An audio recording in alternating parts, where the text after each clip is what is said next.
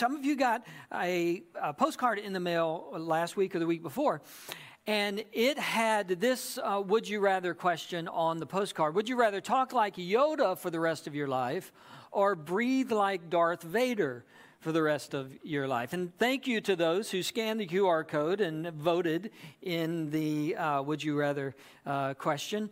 Some of you, I know, tried to vote, but the post office stamped right across your QR code and it wouldn't scan.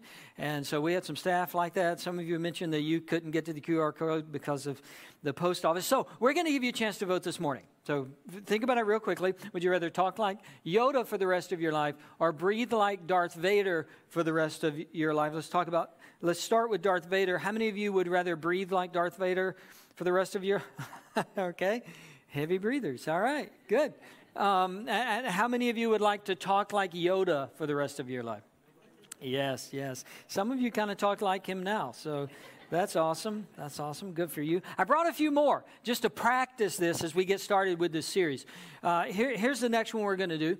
Would you rather be able to move things with your mind or be able to read other people's minds? So that's the would you rather. Move things with your mind.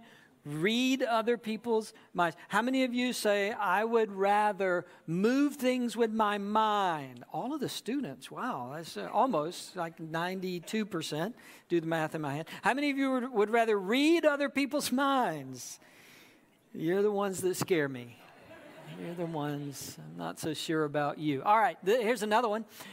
Would you rather have the ability to see 10 minutes into the future or 150 years into the future? You think about that one a little bit, pros and cons of each. Would you rather see 10 minutes into the future or 150 years into the future? How many of you are 10-minute people? I want to know what's about to happen, what's coming up. How many are 150-year people? You want to know what life's going to be like 150 years from now. Yeah, that's kind of a hard choice. Next one. Would you rather, this is my favorite. Would you rather be forced to sing along to every song you hear? So every time, some of you are already ready to vote. I can see you're so excited. You're so giddy. Would you rather be forced to sing along to every song you hear or dance to every song you hear? So every time there's music, church, elevator, in the mall, every time there's music, you have to sing or dance. Where are my singers? Okay, and I'm not sure if you're singers or you're just non-dancers. I don't know, I don't know how you're answering that question. Where are my dancers? Of course you are. I could have picked about 10 of you who were going to answer that way. This next one was actually posted on ESPN Twitter this week, so I just stole it from ESPN Twitter. And it says, would you rather your sports team, we just started NFL preseason this week, college kids are going back to fall camp, getting ready for football season. Would you rather your team win one championship and struggle for the next 50 years? We're going to start this already. Or your team make the playoffs every year but never win a championship. No, the Gamecocks one is we struggle for 50 years and continue to struggle. All right. How many of you just want that one championship and you don't care if you're terrible after that? You got the T-shirt, you got the hat, like you buy everything. You got it all and you get to keep it. How many of you want to be competitive? We may not win it, but we're going to be in it. Yeah, okay. Last one, and this is kind of a practical one. This is mine. This gets us ready to go into the message. This is kind of a practical one. When you're on a long trip, would you rather drive or ride? Do you want to be behind the wheel or in the passenger seat? Would you rather drive or ride? How many of you want to drive? You want your hands on the wheel? Yeah. How many of you want to ride? Yes, Lord. I don't know if my wife's in here, but she is a rider from the moment we get in the car. Right? She takes about 10 seconds for her head to go back and her eyes to close. no matter how far we're going. Now, on a really long trip, she'll pack books and iPads and computers, and she'll have all this work that she's going to do. And about 5 minutes into work, she will say, and I quote, "I just need to rest my eyes a minute." If we're driving for hours, somewhere in that drive that I've been driving the whole time, she will open one eye and say, "Do you want me to drive?" I think, no, I want to live. I want to stay alive. You go back to sleep. I'm going to keep driving. Yeah, driving. And some of us like to be in control. Well, it's not that we have control issues. It's just we like to be in control all the time. We like to drive. We're talking about decision. What are the decisions we have to make? We're asked to make decisions all the time in our life. Sometimes on a daily basis. We're making choices. We're making decisions. Should we do this or should we do that? I found that often there are seasons of decisions where it just seems like we're constantly making another decision. We're constantly having to, this decision led to that decision. Now I have to make these two decisions. Then we're going to have to make those decisions. And depending on what season you're in, you just find yourself chronically, constantly having to make big decisions. And probably most of us have experienced at least seasons of our life where we kind of smoothed out. We kind of could kick into neutral. We made the big decisions and we're kind of living in those big decisions. But you know as well as I do, it's not going to be long before we kind of transition back into making big decisions again. That's the way life is. We're constantly asked, would you rather? What do you want to do? A or B? Door one or door two? We're constantly having to figure these things out. And in this series, I'm talking about big decisions, right? I'm talking about life-altering decisions in some way. Like this is going to affect our future. It's going to change kind of our direction. This is a big decision. I'm not talking about where you're going to lunch today, okay? Although to some of you, I know that's a big decision you're already thinking about. But those decisions, like the lunch decision, the thing about the lunch decision is if you totally blow this one, like if you totally get the wrong answer on lunch, 5 or 6 hours, you're going to make that same decision again, right? So those decisions just keep coming around, and you can change your decision, you can change your mind. I'm talking about the ones where you really have to make a big decision. You really have to make a big choice in life. And what I want to do as we start this series is I actually want to step back from the actual moment of decision chronologically. Like this is the point of decision. I want to back up from the point of decision because I think the Bible tells us that before we get to the decision, our mindset matters. There's a perspective that we need to have pre-decision. And our heart needs to be oriented in a particular way, a specific way, pre-decision, so that when we get to the decision, we're ready to make the right decision and experience the right outcomes, right? Think of it this way. Our pre-decision perspective, our view before the decision, our pre-decision perspective will determine the post-decision outcome. How I'm viewing life, how I'm viewing myself, how I'm viewing my surroundings, how I'm viewing my future. My perspective is going to influence my decision. So that's why to start the series, we're just going to back up from the actual decision and say, am I looking at life the right way? Am I considering decision making from the right perspective? The book of Proverbs, which if you want to find it, it's in the middle of the Bible. Psalms is the really big book in the middle, and then one book to the right is Proverbs. Proverbs is a book about choices and decision making and deciding how your life is going to go. It was written by King Solomon. Solomon is the son of King David. He's the third king in the nation of Israel. In many ways, a very successful king.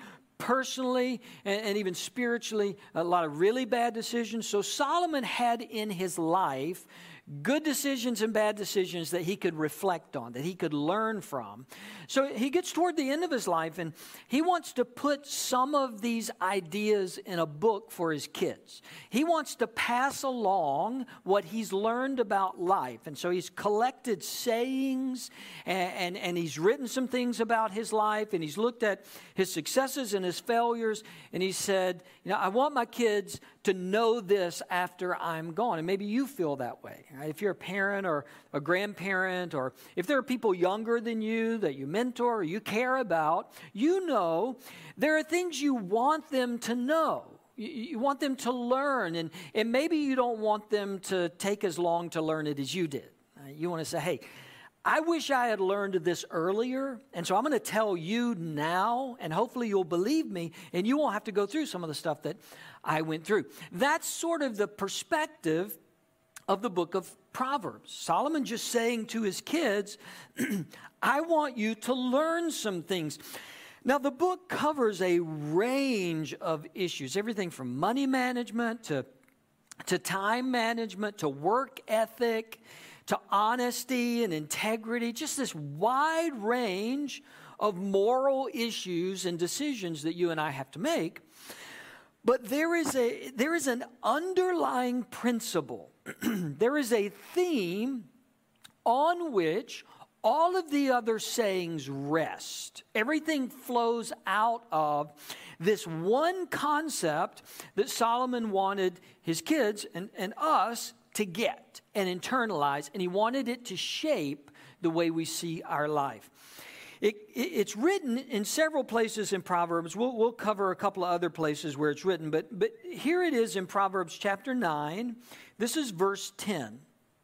Solomon writes, kind of in the middle of this chapter, the fear of the Lord is the beginning of wisdom, and knowledge of the Holy One is understanding. The fear of the Lord is the beginning of wisdom, and knowledge of the Holy One is understanding. There's a foundation to wise decision-making.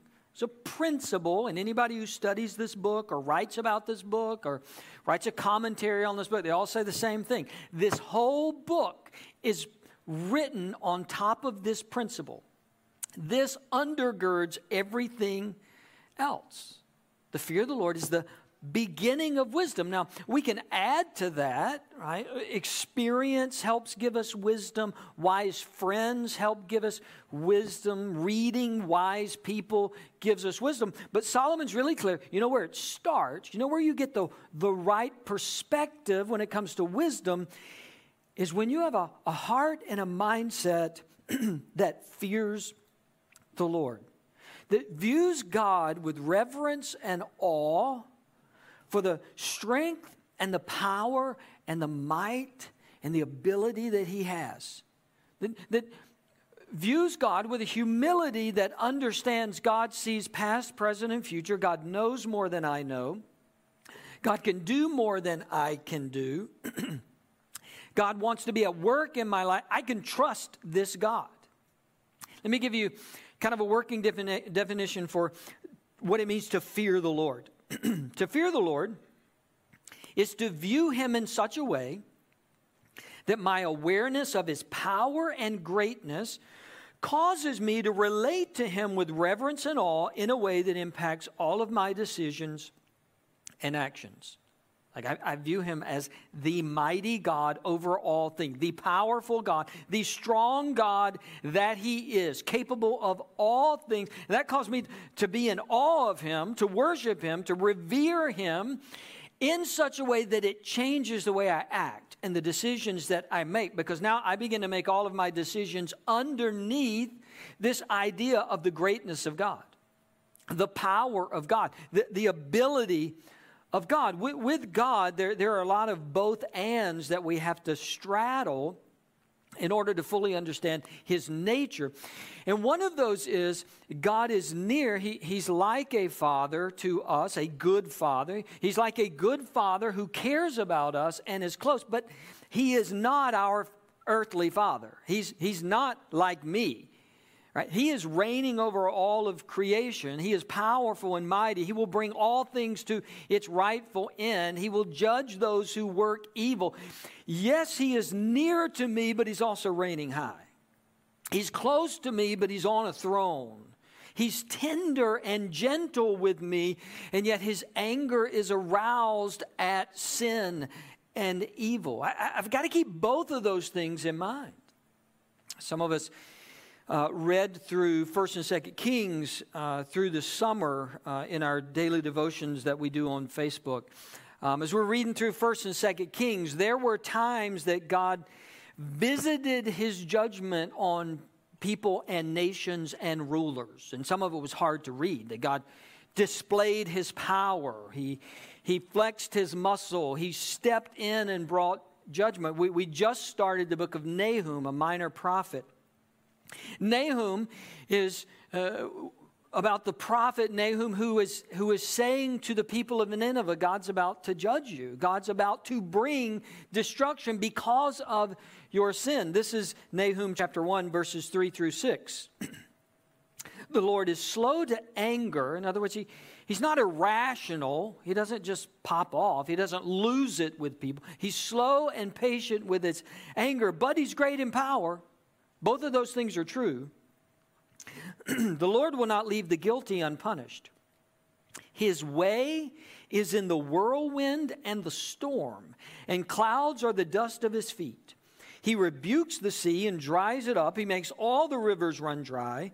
Bashan and Carmel wither, and the blossoms of Lebanon fade. The mountains quake before him, and the hills melt away. The earth trembles at his presence, the world and all who live in it. Who can withstand his indignation? Who can endure his fierce anger? His wrath is poured out like fire. The rocks are shattered before him. Right, there is this both and with God, and we love to sing about, we love to talk about his love and his grace and his forgiveness, and that is all true of God. But Nahum says, this is also true of God. He is a powerful God. He is mighty and great and strong, and he will judge those who work evil. And so Solomon says, if you want to walk in wisdom, if you want to make wise decisions, if you want to navigate this life and the world that you live in, you need to keep God in that perspective. You need to keep that priority with God and your life under him, recognizing that he rules and reigns, and that his commands and his decrees and his principles are for your good. He knows better than you that they are for your good, and you should walk under them. Not just the commands that you like, not just the commands that you agree with, not just the commands that you understand, not just the commands that are easy for you, but also those that challenge you, those that are difficult for you, those that you want to push back on. Solomon said, the way to walk in wisdom, it begins when you place all of your life under the greatness and power of God, trusting that he knows better than you the decision that you should make.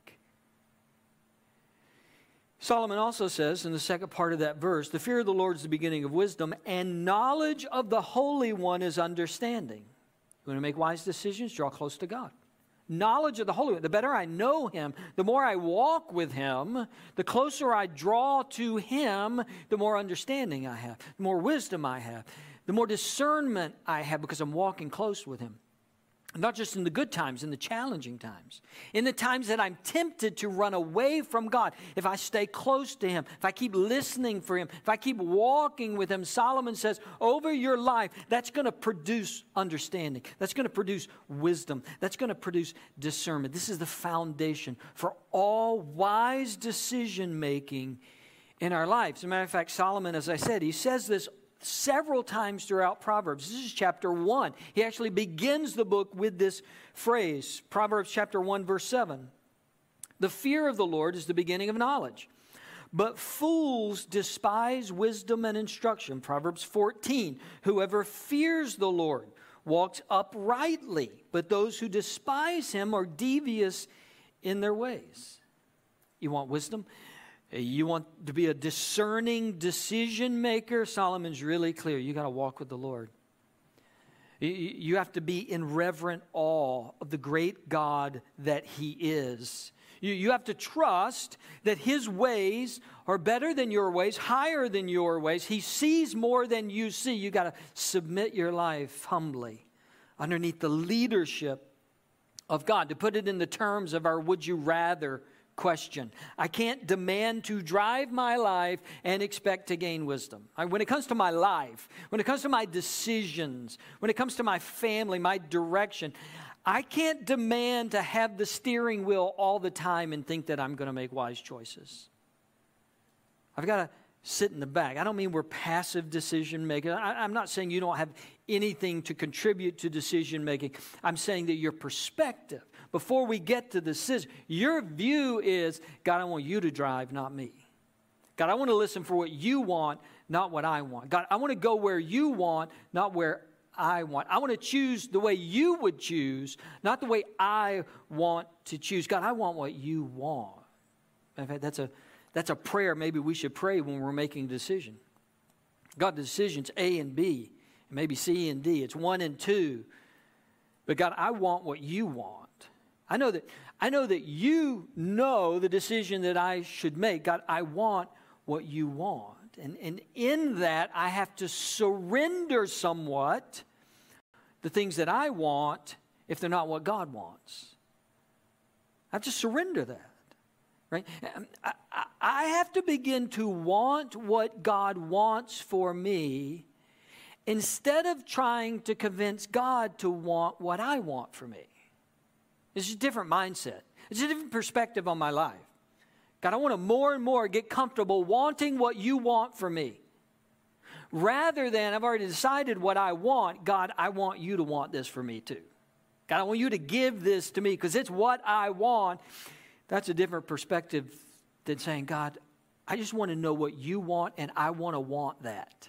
I want to move in that direction. I want to say yes to that. There is a humility that comes to our life. There's a humility that comes from our decision making when we realize God is reigning and He sees and He knows, and I could submit to what He wants. I can desire what He wants for me.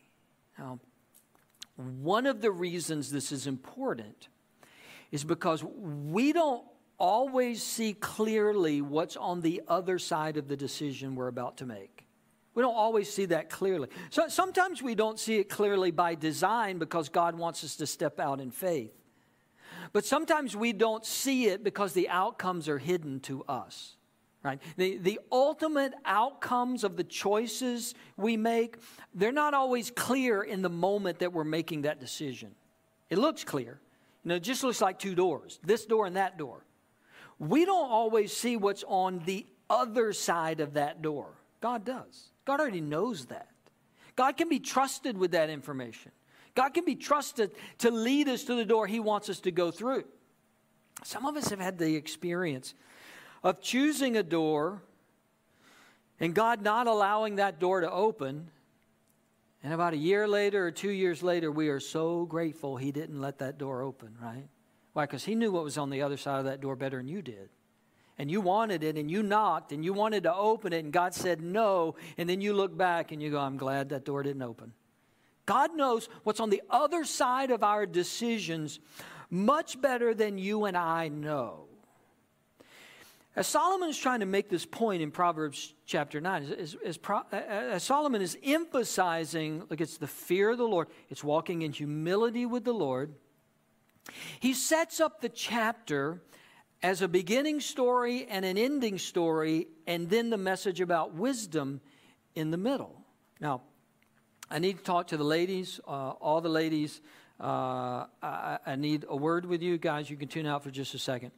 Ladies, I've got good news and bad news. Here's the good news.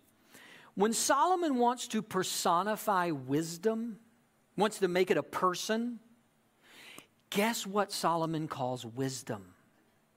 A woman. She and her, right? Wisdom, when he personifies wisdom, turns wisdom into this character, it's a woman. And of course it's a woman. Look at the guys that are here this morning.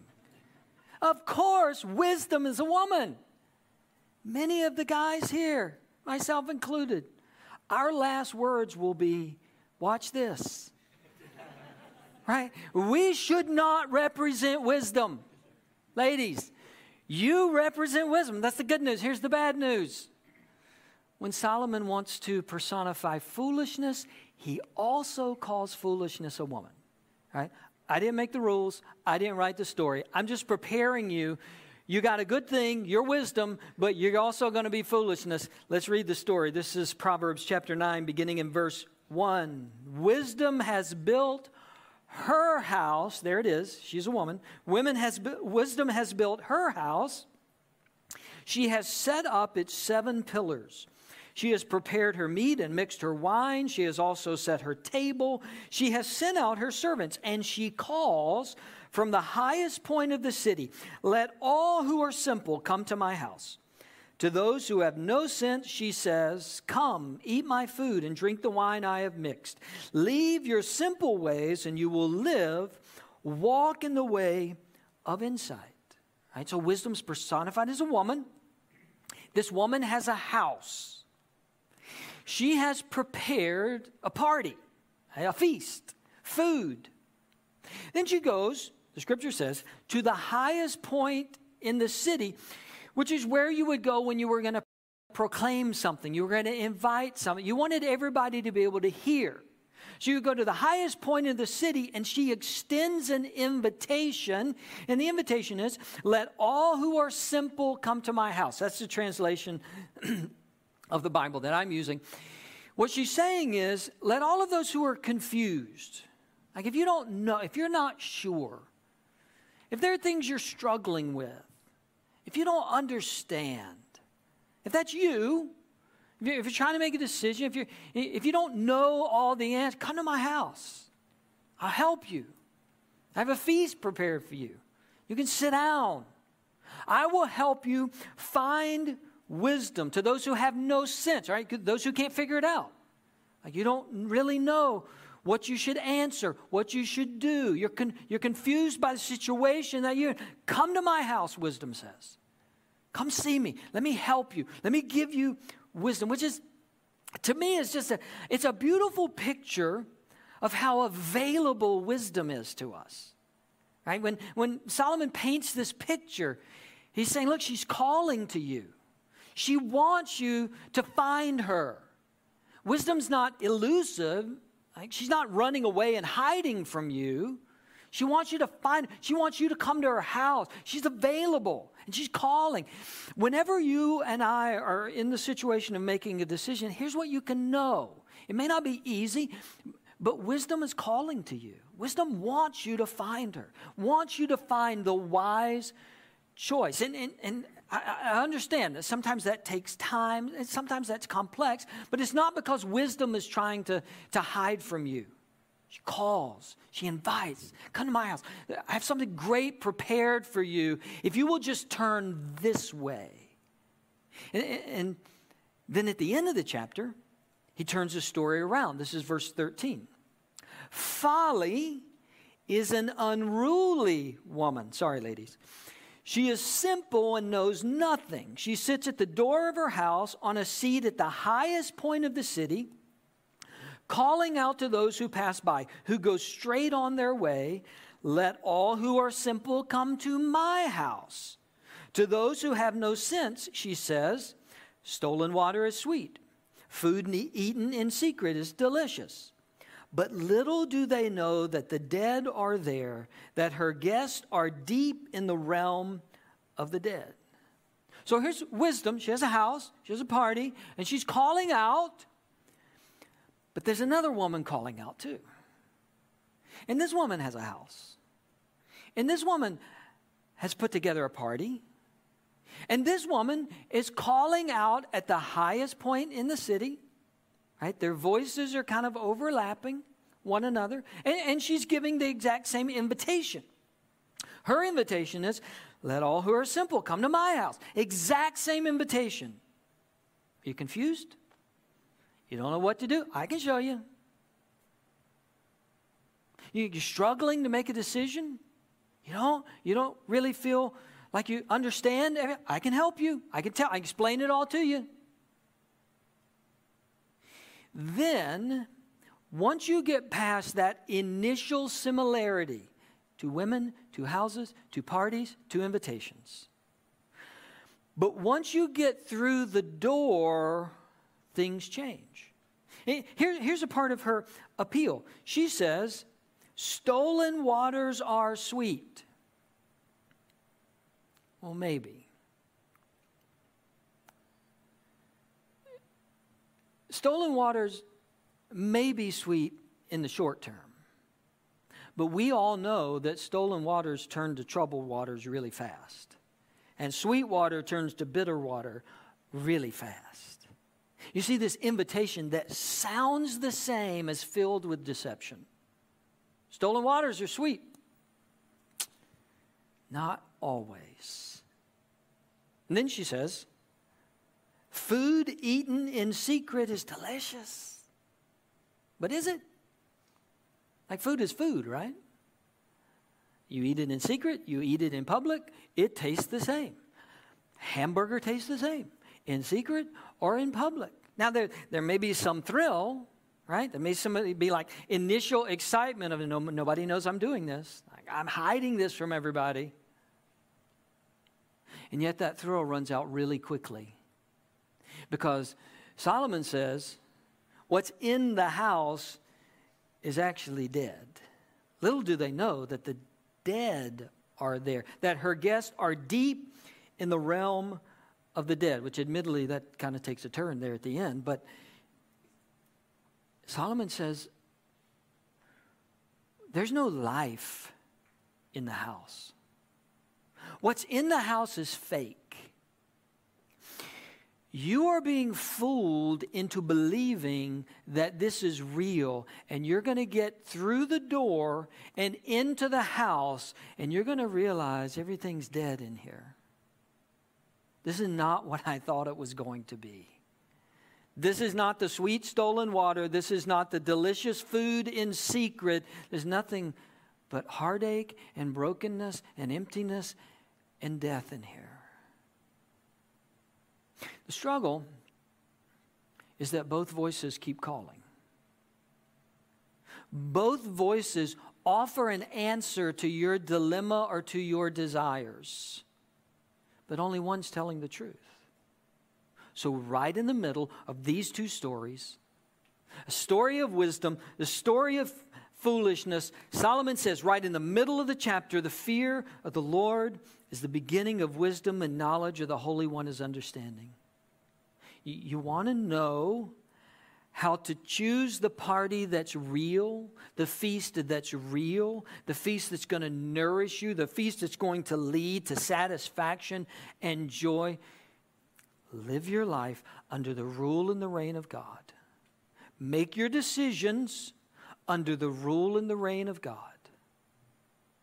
Decide based on the commands of God. Revere, respect, be in awe of the principles of God. Those you understand and those you don't understand.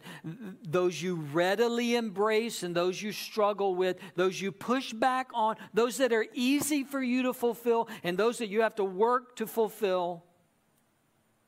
Live your life under those principles, within those parameters. And Solomon says, you'll make the right choice.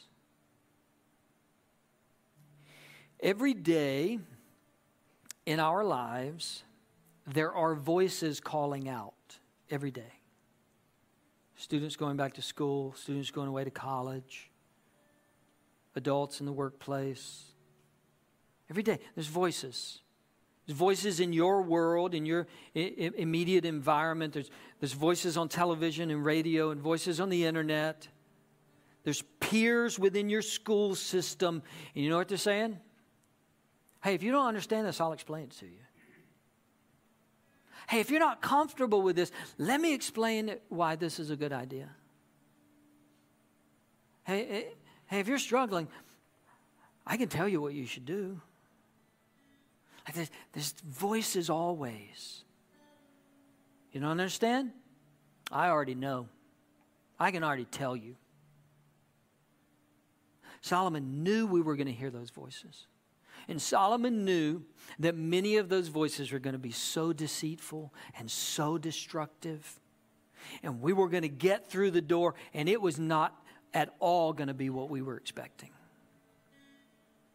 Because we were living our life out from under the commands of the Lord, the guidance of the Lord. The fear of the Lord is the beginning of wisdom. The voices are never going away. No matter how long you live, no matter how young you are today, no matter how much you attend church, the voices are always going to be there. Hey, if you don't understand, I can tell you all about it. You and I need the discernment of the wisdom of God. And the only way to have that is to live under His rule and reign and commands and principles. Let's pray. God, we are inundated with voices.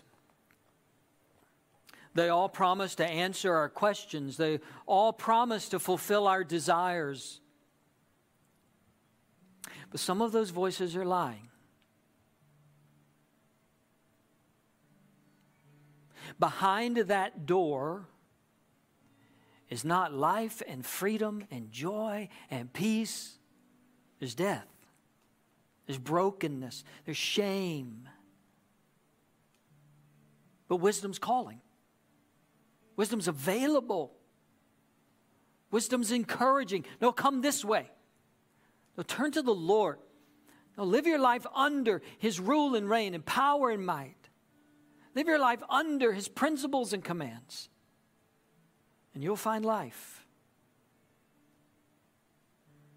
God, I pray that you would give us discerning ears when it comes to the voices that we hear. I pray for students going back to schools, those going away to college. Pray you give them discerning hearts because they live their life under the reverence of the Lord. I pray for anyone who's listening or watching online, who's here in one of these seats. I pray for anyone that's already stepped into the wrong house. And they're realizing this is not what I thought it was going to be. This is not the direction I need to be going. God, give them the courage to turn around and go the other way. For wisdom is calling to them. Grace and love and forgiveness is calling to them back to you. I pray it in Jesus' name. Amen.